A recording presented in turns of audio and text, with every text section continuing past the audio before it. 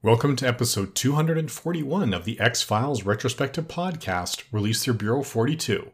I'm your host, Blaine Dowler. This time around, we are looking at Season 11, Episode 9, Nothing Lasts Forever. The original air date is March 14th, 2018. The action primarily takes place in New York, and the average IMDb user score is 6.8 out of 10. The pre-credits teaser starts off with a pretty intense surgical scene, but we soon realize that these surgeons aren't trying to save the patient, they are harvesting organs from that patient. And a Buffy-type teenage girl comes in and slaughters pretty much all of them, recapturing the organs and delivering them in a cooler to a hospital. Mulder and Scully are called in on the case, and they have developed a reputation with the other FBI saying that, they come in, they hijack cases and just mess everything up, whereas Mulder says, well, we like to prefer to believe that we explore otherwise unexplored facets of the situation. And he antagonizes them a little bit when he finds out that these victims were staked through the heart. As the plot progresses, Scully is saying this isn't an X-File, we should turn it over to the Violent Crimes Unit.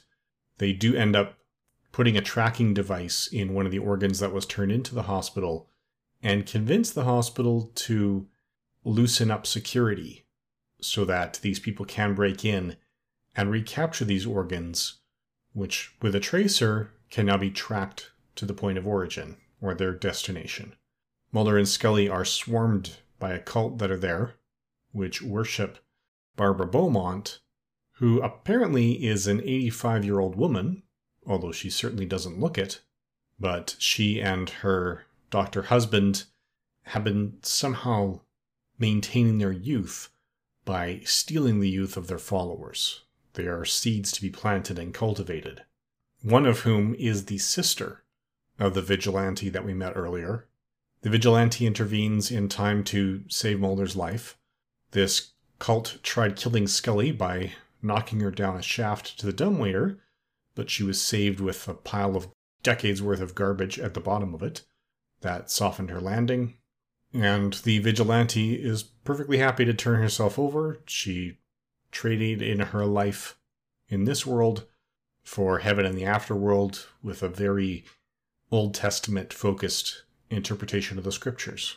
And then it ends with Mulder and Scully having a conversation about their respective faiths, how Scully came to believe in God, and it ends with her prayer candle going out and Mulder lighting it for her, and she says, well, maybe she has no miracles left. Now, I have not watched ahead.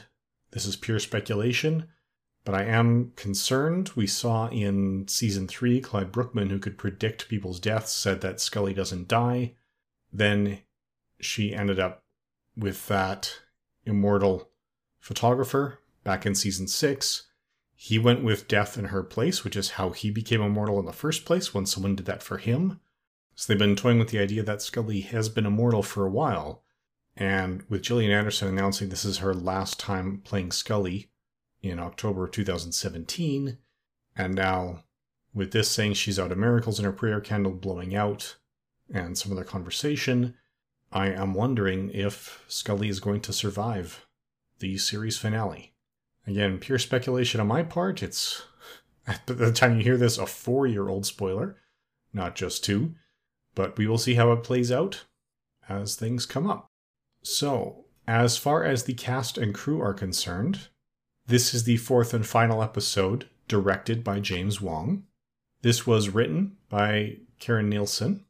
She was script coordinator for both seasons 10 and 11, and is getting a lot of work in that department lately. This is her 6th of 6 writing credits. She is best known for her work on The X-Files, Antlers, Are You Afraid of the Dark, and Grace. Fiona Vroom makes her 2nd and final appearance on The X-Files. She is Barbara Beaumont in this episode. We saw her briefly as young Cassandra earlier in this same season. Now, Carlina Britch plays Juliet, the vigilante here. She has 20 acting credits to her name. This is her only X-Files appearance. She is best known for work in The Twilight Zone, the rebooted Charmed, and Supernatural. That's also the 2019 Twilight Zone. Jerry Burns actually might have found some way to keep looking young in this one. He plays Dr. Randolph Luvanis in his only X-Files appearance. At the time this was filmed, he was 62 years old, but does not look terribly different from how he looked in 1988 when he was in Dear John.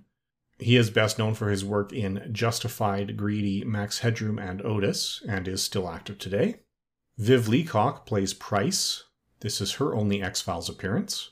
She has 132 acting credits to her name, some of which are still in post-production, so very active.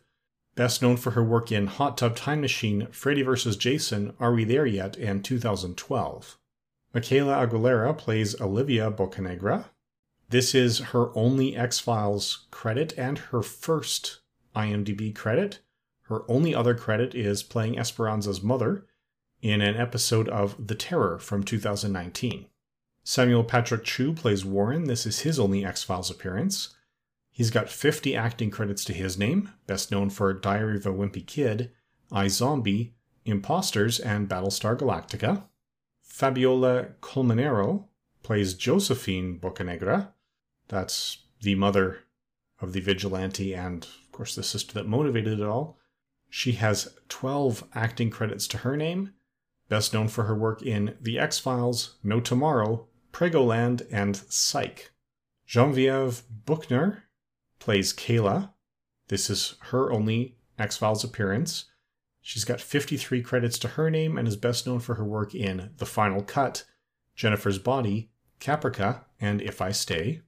Cameron McDonald plays Father Hardy. This is his only X-Files credit. Best known for his work in No Men Beyond This Point, Horns, Texas Rangers, and Psych. He is still active today. Albert Nicholas makes his only X-Files appearance as Agent Bill Bloodworth here. 24 acting credits to his name and counting. Best known for his work in War for the Planet of the Apes, Lucifer, Supernatural, and Shut-Eye.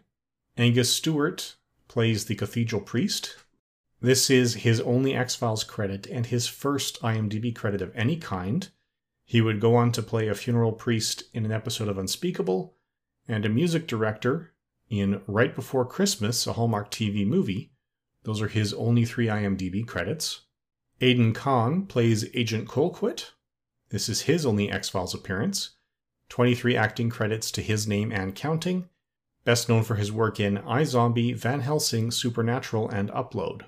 Finally, Jay Hindle plays Sitcom Joe in his only X-Files credit. 37 acting credits to his name, including Dragged Across Concrete, The Silencer in the Sky, Somewhere Between, and When Calls the Heart. So this episode doesn't seem to be part of the big conspiracy. It's mostly about positioning Mulder and Scully, questioning whether they are now a couple or not, and really exposing the relationship between them, including Scully's relationship to her faith. That seems to be a big part of it in an episode that is largely an homage to the Hammer horror films that were popular a few decades earlier. It also has a few references to the past.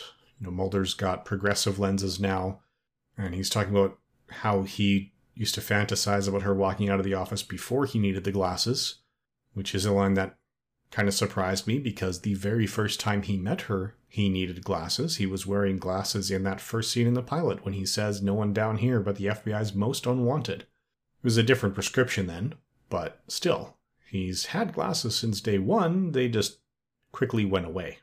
In any event, that's everything we have to say about Nothing Lasts Forever. Please leave a voicemail saying what the X-Files has meant to you. You can find that link directly in your podcatcher. And join us again in 2 weeks' time when we look at the last episode of the series, My Struggle For. Thank you for listening.